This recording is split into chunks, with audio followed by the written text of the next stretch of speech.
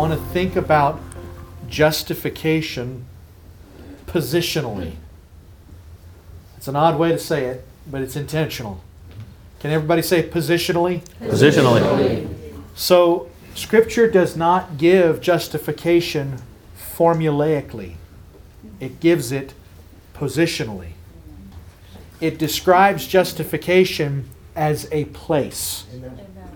Not a geographic place, a relational place. Amen? So Scripture speaks about being justified in Christ. Amen? Mm-hmm. Jesus, if you rewind to the beginning, you see that God created the world, but then He rested from His creation, meaning that He acquiesced to its own self-movement, its own self-perpetuation. And then mankind rebelled against those laws of creation. And the law of life, which is the law of sowing and reaping, the idea that you can plant a seed and grow a tree, that law we turned against ourselves, and it became the law of justice. But it's still, he who sows to the flesh will of the flesh reap corruption, and he who sows to the Spirit will of the Spirit reap life. God couldn't just undo the very laws of life and of nature that govern this whole world. In essence, those were in motion. We transgressed them. When God gave them, they were good. We transgressed them and made them bad, made them against us. And so we began to sow this incredible harvest of sin with this incredible seed of sin, with this inevitable harvest of judgment coming in the future. Amen. And Jesus came. God decided to robe Himself in humanity, in human flesh, and take on the form of a servant and be made in the likeness of a man, so that He could absorb in His body that harvest that we had planted. Amen. And so that He could take death for us, take eternal death for us. But hitherto, every man who'd ever died, every sickness that had ever occurred, in a sense was just, because we all were partakers of sinful humanity in a world that we had brought the fall, we had brought the curse upon. So the devil, in a sense, had a rightful claim. He sold us a bill of goods. He told us a lie, and we bought into it. And so he had the right to touch us. But when the Son of God came, when Jesus came, He was found without sin, nor was there deceit in His mouth. So the devil had no right to touch Him. He was the one individual that should not have died. He was the one individual who would have lived forever, because he did not share in the Adamic curse of sin. But the devil thought, I know how to do this. I've done this over and over. I'm going to use my powers to snuff this out, and that'll be that. But when he did that, when he snuffed out the King of Glory, he didn't understand two things. One, that he had undermined his power and ripped a hole in the canopy of control covering the whole earth. Amen. And he didn't understand that because he was sinless, he would not remain in the grave. Mm-hmm. Behold, the ruler of this world is coming, but he has no hold on me. Amen. This won't last. So Jesus came with the express purpose of undermining and creating this rip where the devil would lose control at the cross. But He also came to clean our consciences. The Bible says in Hebrews, the blood of the cross cleanses our consciences from an evil conscience. That's the suspicion. We didn't know who God was. We thought God was this angry man in the clouds with a hammer. And then all of a sudden we see that God has made Himself a man. And He's walking among us, and He's loving us, and He's showing us mercy, and He's healing the sick and cleansing the lepers and raising the dead. And then that this God is willing to suffer in His human body on the cross so that He can absorb this full harvest of judgment that was coming our way. It totally changed our view of who our Father was. Jesus was not the incarnation of a new God called God the Son. He was the incarnation of Yahweh. That's why in Zechariah it says they will look on Him whom they have pierced. and mourn for him. But he changes the verb, he changes the pronoun there.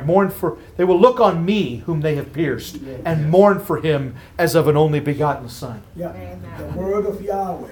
Yes. They will look at me whom they pierced. Yahweh says, they will look on me whom they have pierced, and mourn for him as one mourns over the only begotten son. Amen. Do you understand?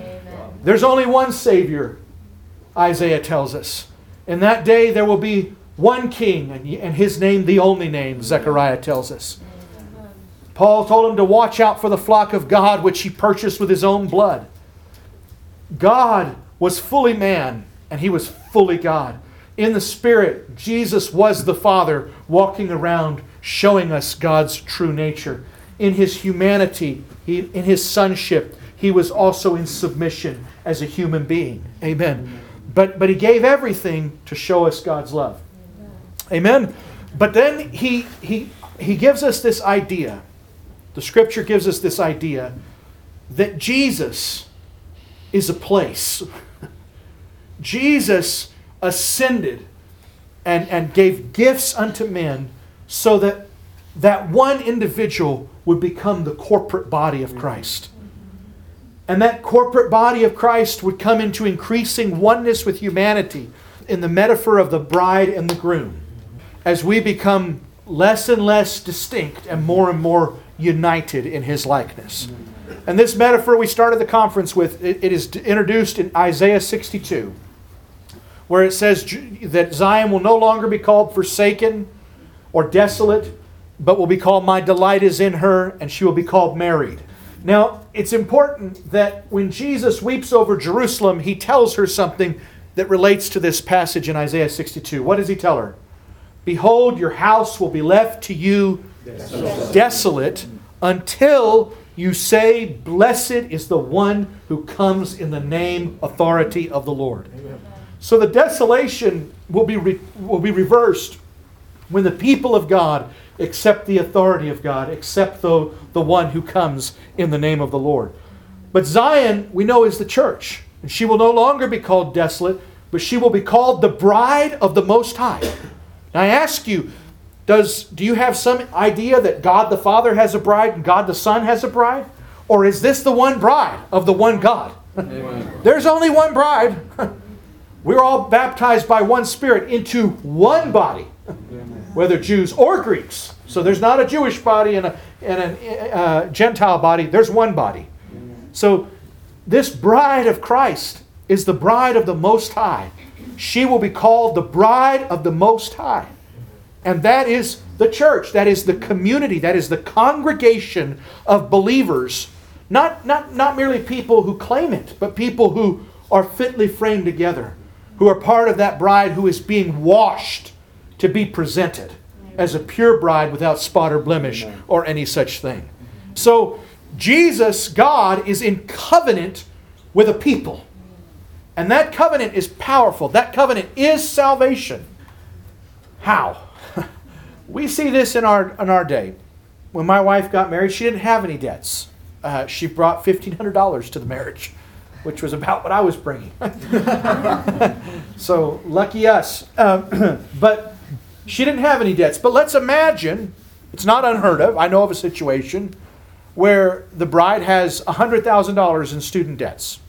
Over $100,000 in student debts. And the husband has $400,000 in assets. And when they get married, there is an exchange of assets and liabilities. His assets become hers. Her assets become his. Her debts become his. And they have a true oneness. Amen? And that's what our sins and God's righteousness, that's how it works also. God does not pass out get out of jail free cards. He invites you to stop being you. Amen. He invites you to become part of Him. Amen. Amen. If you were a criminal running through the streets and trying to evade the cops, and you had brown hair and brown eyes and a beard, you'd dye that hair blonde and you'd cut it short and you'd shave your beard. You might even put blue contacts in your eyes to hide. You would change your identity to escape the condemnation that attached to that identity. But it would be a fraud. But in this case, God doesn't offer us a fraud. He says, I want you to change your name. I want you to change your purpose. I want you to change your spirit. I want to put my very spiritual DNA inside of you. You weren't born as a son of God, but you can be born again as a son of God. And I'm going to put my spirit inside of you so that you can look to Yahweh and call Him Daddy. It says He has given us a spirit of sonship by which we cry out, Abba, Father. We don't have that right to call Him Abba, Father until He's put His Spirit inside of us. But that which is born of the Spirit, as many as are born of the Spirit, these are the sons of God. So He offers you to come into Jesus. But let's now use the metaphor of, let's go back to the metaphor of the debts and the assets. That exchange does not happen outside of covenant. It does not. He's not passing out get out of jail free cards. He is saying, if you'll come into covenant with me, if you'll cease to be you and become part of me, then my righteousness will be your righteousness, and your debts I have already paid. But there's only salvation in that covenant. There's not salvation in multiple marriages, and there's not salvation just handed out outside of Christ. So some of the language that Paul uses is interesting. At times he uses the marriage metaphor. At other times he uses the court metaphor. But he also uses the conquering Roman general metaphor. But he says there in that passage that we've been quoting from Ephesians 4, that when he ascended, he led captive a host of captives. That doesn't mean that he went and freed all the captives. There was a principle in the court system of that day where a rich man could purchase a criminal and could say to the court, I will pay this amount, and he will become what? My slave. My bond slave. That is the phrase that Paul uses. He gives us this image of Jesus walking into a courtroom. And all of us are hopeless. We're condemned. And he doesn't come in and say to the court, set them free. He comes in and says to the court, I will purchase them and place them under my jurisdiction. He does not free us to our own recognizance. He takes captive a host of captives. Doesn't say he frees a host of captives. It says he takes captive a host of captives. If we walk out of that courtroom under His name, under His identity, under submission to His word and authority, then we are good to go. If we imagine we're going to walk out of that courtroom willy-nilly, we're fools.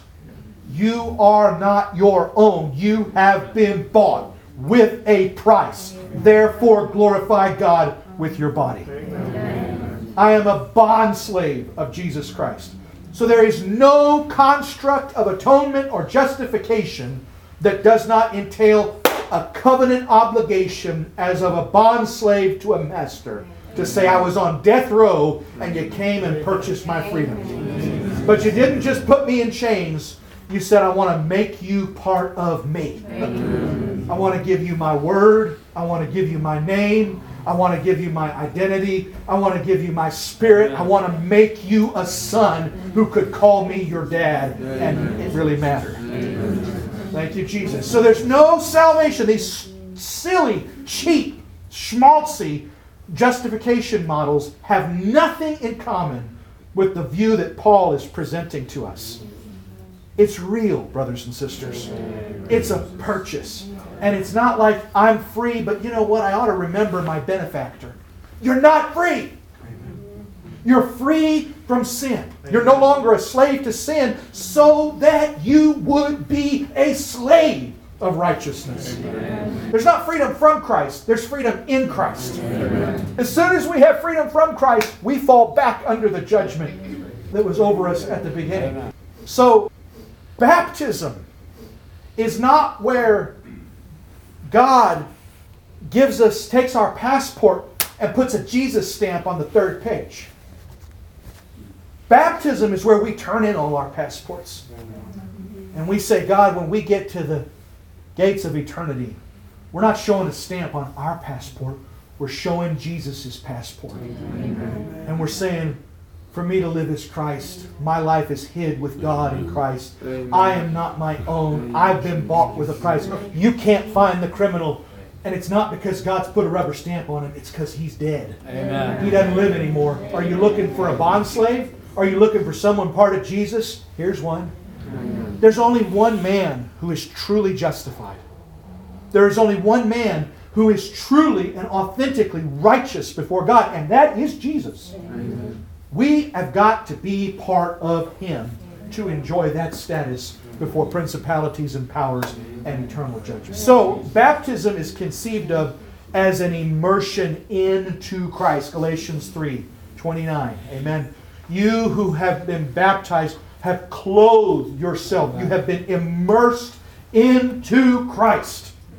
It is where you lose one identity, the identity of the condemned you. That you will never not be condemned. It's got to cease to be. Amen. That you is not a sanctioned criminal. That's the garbage justification that is taught. God does not offer sanctioned criminality. He doesn't offer criminality with a get out of jail free card. Amen. He doesn't give you diplomat's license to do what you please. That's not what He does. Amen. He says you got to cease to be that, and you got to become part of Him. You've got to be a bondslave. You've got to be purchased. You've got to be owned. And so, baptism is for the new covenant what circumcision was for the old, but it's so much more. Because the new covenant is so much more. He's not strapping our sins to a goat. Amen. He's not going in and sprinkling the blood and going in once a year. He's inviting us into the Father's house. He's inviting us into salvation directly. So we say, what is supposed to be occurring? And I take you back to my first question. Is baptism more analogous to a bath than to a vow? Which is it more similar to a vow or a bath? And I would argue that it is similar to a vow. And I don't contend that there's not a bath element in baptism. There are 2 scriptures that suggest that, but there are more scriptures that show the other side. And yet the imagery of being dunked in water is very emblematic of a bath. And so it kind of sits in the back of our heads, whether God put it there or not. I mean, that's typically when we're dirty sinners and we get in a bath, it kind of comes together. But Peter, who introduces baptism in Acts, clarifies its purpose and meaning in his 3rd chapter of his first epistle. And he says that the water aspect is not similar to a bath, but he says it is similar to Noah's flood. Noah's flood. Jesus absorbed on the cross the judgment of God against human sin. But baptism represents that judgment of the cross. And it's us choosing to submerge our sinful nature under the judgment of the cross. Amen. And saying, cursed is he who hangs upon a tree. I'm preemptively putting my flesh under that judgment that he suffered on the cross. So he likens it to Noah's flood. He says, in the days of Noah, 8 souls were brought safely through water. Now don't give me some rigmarole about how that's not a water. He's not talking about water baptism. He most certainly is talking about water baptism. Brought safely through water. Corresponding to that, he says, baptism now saves you. Now, theologians choke and sputter and get water up their nose and just make all kinds of messes trying to get around. Baptism can't save us because that's works. And yet, no. You have the wrong view of works. You have the wrong view of grace. And you got the wrong view of salvation. We know that salvation is a relationship with God through Jesus Christ. This is eternal life, that they may know you, the only true God, and Jesus Christ, whom you have sent. Amen? This is the big picture. But baptism is the vow that binds us to the relationship that saves us. Amen. God does not propose an adulterous relationship. He does not propose a courting relationship. He proposes a marriage covenant relationship. Amen. Baptism binds us to the relationship that saves us. And it is our pledge. Peter says baptism now saves you. Not the removal of dirt from the flesh, but the pledge, the epiratima, the pledge of a good conscience toward God through the resurrection of Jesus Christ. So he says baptism saves us. You say how? We'll figure out how it relates to the relationship. It is the marriage vow for the relationship. That's how. And it doesn't mean that you can't be saved before baptism. God will impute that marriage vow to you so long as you're walking by faith. Amen. And it doesn't mean you can't be lost after baptism. Amen. You can always break and walk away from that marriage vow. It just means that that is the form of the saving relationship. That is the glass that holds the water of the relationship. Amen. And it's a pledge to make Jesus the Lord of your life. So the word he uses is epiratima in the Greek. That's the word for answer or pledge. Can everybody say epiratima? Epiratima. It's not really a word commonly used, but Howard can correct me, but it's not really a word commonly used in Greek philosophy. It's a word commonly used in Greek court systems, in Greek law. And it was often used to describe placing an individual under oath, asking them solemn interrogation questions. Amen? So when you are faced by an official and made to give answers that you're going to be held liable for, that is epiratima. Amen. So when he says baptism is your epiratima, he's saying you're standing in judgment. You're standing in the waters that symbolize judgment, and you're answering a solemn question for which there is going to be consequences. Amen. And what is that solemn question? Who is the Lord of your life? Amen. This is what he spoke of when he said that Timothy gave the good confession in the sight of many witnesses. And he said it was the same kind of confession Jesus gave when he stood before Pilate and confessed that he was the King of the Jews. So what we're confessing is who is our King? Amen. The King of the Jews. Amen. The same sort of answer. I am the King of the Jews, he told Pilate. He confessed that he was who they said he was. Amen. And so that's what baptism is doing for us. It's us making this confession that if the court says to the man on trial, do you accept the terms to move from this jurisdiction of death row to this jurisdiction of a bondslave of Christ? Do you accept to give up your carnal rights? Do you accept to give up your identity and authority? Do you accept to give up the tyranny of your self-will? Do you accept to give up all of that and become an expression that brings honor and glory to your Lord alone? And you answer in the waters that represented God's biggest judgment on sin in human history. The flood waters is what you're standing in. You say yes. Now here's the interesting thing. He says 8 souls were brought safely through water. Because the same water that submerged and killed the ungodly lifted the godly. Amen. Because of their commitment and obedience through grace. Amen. So there were waters that unite and waters that divide. Amen. Unite us with God and divide us from that fallen world of under judgment. In the same way, we see a baptism in the crossing of the Red Sea. It says they were baptized into Moses through the cloud and through the sea. And in the sea, all the Egyptians, they died. And all the Israelites, all the children of God came out the other side. So in baptism, you're supposed to leave your Egyptian in the water. Hallelujah. You're supposed to leave your rebel under the flood waters. Those waters don't represent a bath. Except if you're talking about washing away your identity. Now let me go to another passage here. I've quoted it several times, but Acts 2:38, Peter's most concise declaration of the gospel. Repent, let every one of you be baptized in the name of Jesus Christ for the remission of your sins, and you will receive the gift of the Holy Spirit. For the promise is to you and to your children, to all who are far off, as many as the Lord our God shall call. So he says, repent and be baptized in the name of Jesus Christ for the remission of your sins. Again, theologians make all kinds of shorts and pops and backfires in their heads trying to figure out how he doesn't mean that.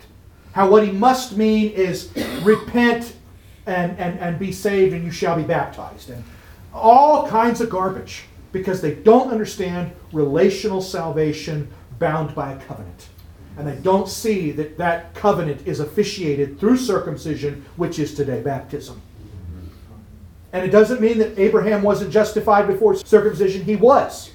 And we can be justified by faith before baptism. But that doesn't negate the need to be baptized. It just shows that that status is credited to us until it can be walked in. Amen? So they say, well, what does he mean by this? Repent for the remission of sins. I mean, and the word is eis, for because of.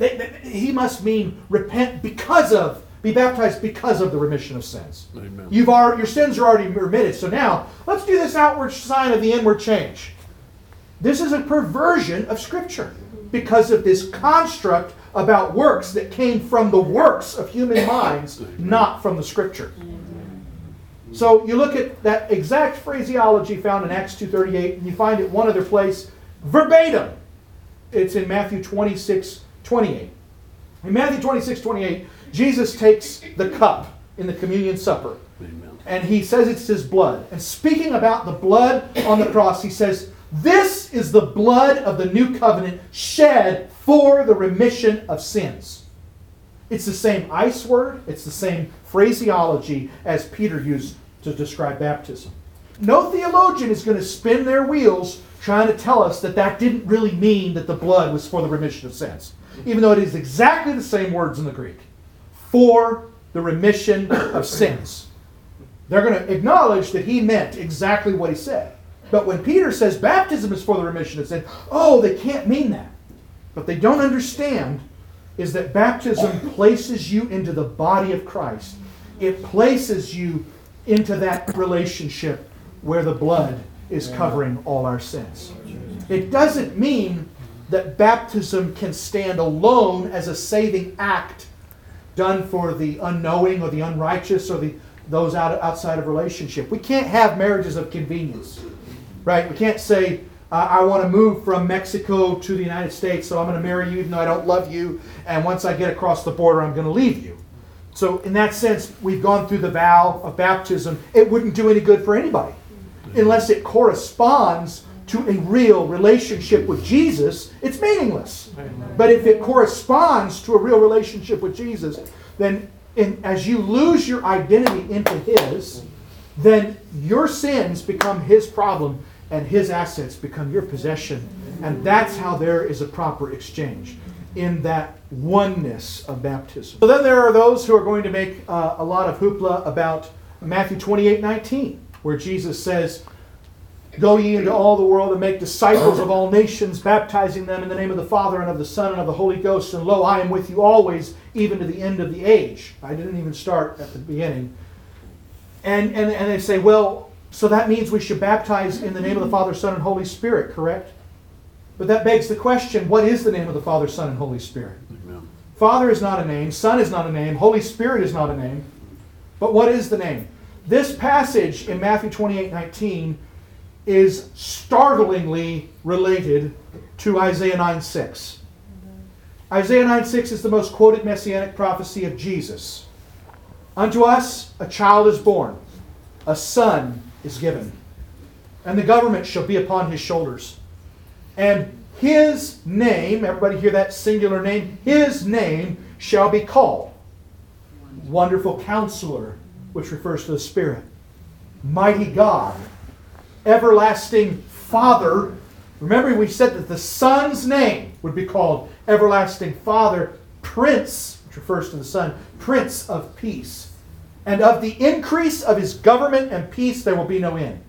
So the introduction of the Son's name as Spirit, Father, Mighty God, Son is given in Isaiah, and it's going to result in the increase of His authority and peace. Now let's go back to Matthew 28:19. Listen. "All authority in heaven and on earth has been given to us." Is that what Jesus said? No. He said, has been given to me. All authority in heaven and on earth has been given to me. Go ye therefore into all the world and make disciples of all nations, baptizing them in the name of the Father and of the Son and of the Holy Ghost. And lo, we are with you always. Is that what he said?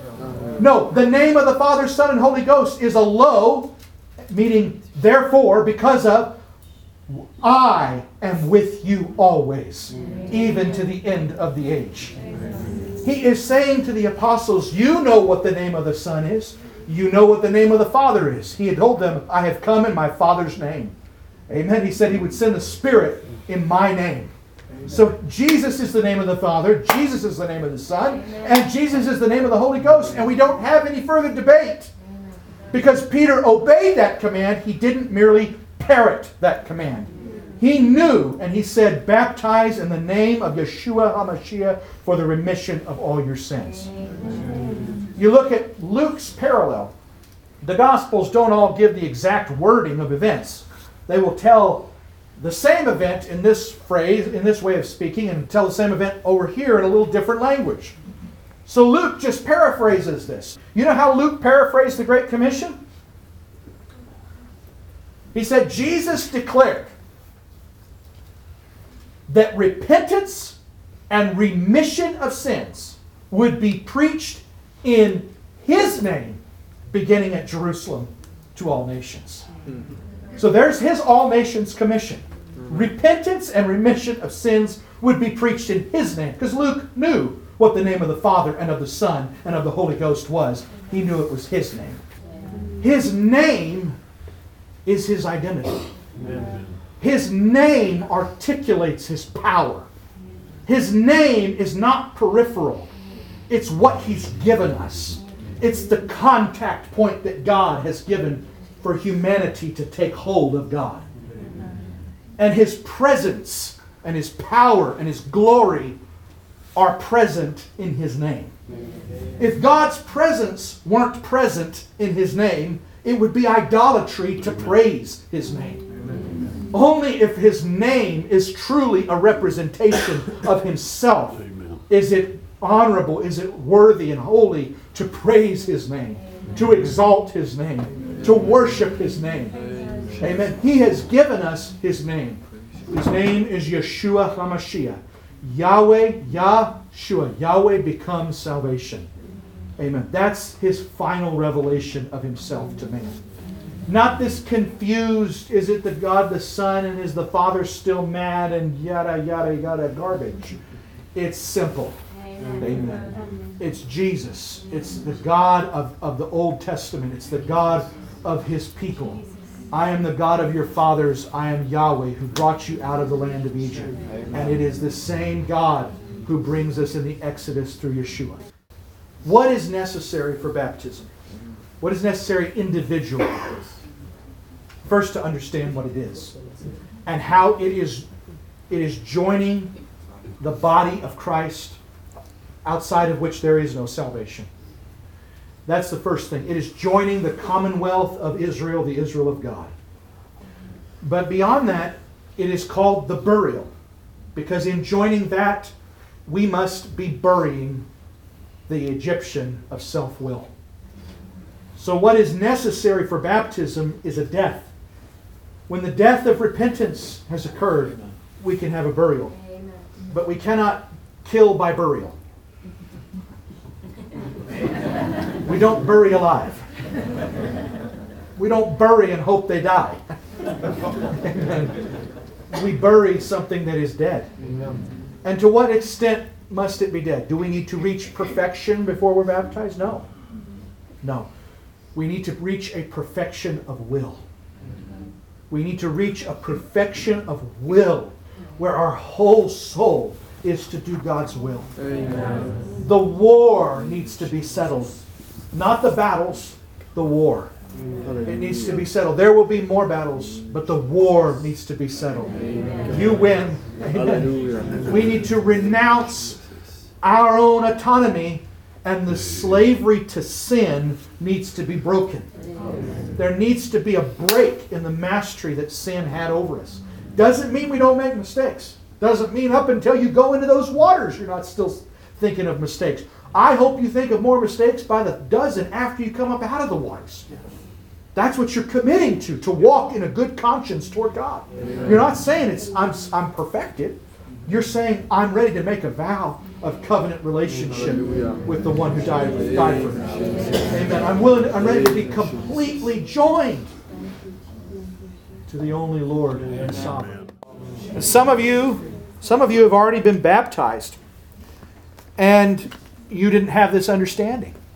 And some of you may feel to be baptized again because you feel that your former understanding was not sufficient or it was not done according to Scripture. That doesn't disrespect your former baptism. That was a step of faith if it was done in faith. And faith is what saves you. So it was part of your salvation. But that doesn't mean that as a church that is moving toward restoration, we can just say, oh, I took care of that. We don't want to do the bare minimum. Amen. We want to be part of Jesus. We want to take this all the way back to Zion. Amen. So we're not asking God, do I have to? We're asking God, Lord, are you calling me to something new? Amen. We want to have the spirit of Apollos, who was mighty in the Scripture, who taught accurately the things concerning Jesus, but learned a more excellent way. Amen. He only had the baptism of John, which was the baptism of repentance. But he didn't have the baptism in the name of Jesus that was going to immerse them into the body. Amen. Amen. And when they had that, then they started getting the Holy Spirit. They spoke in tongues when Paul laid his hands on them. Amen. So there is power released in the understanding and the enacting of this covenant as it was given. Amen. But there's no judgment. There's no judgment for those who did the best they could and did it according to faith. God bless that. That's what brought you to this place. That's like Abraham saying, Lord, wasn't it good enough that I left Ur? Do I really have to be circumcised? No, it was, Lord, I know I can only receive this covenant of circumcision because I made the covenant of obedience when I left Ur. That brought me to this moment, and the circumcision is going to take me to the next moment. Amen. It's from faith to faith and glory to glory. The righteousness of God is being restored and revealed.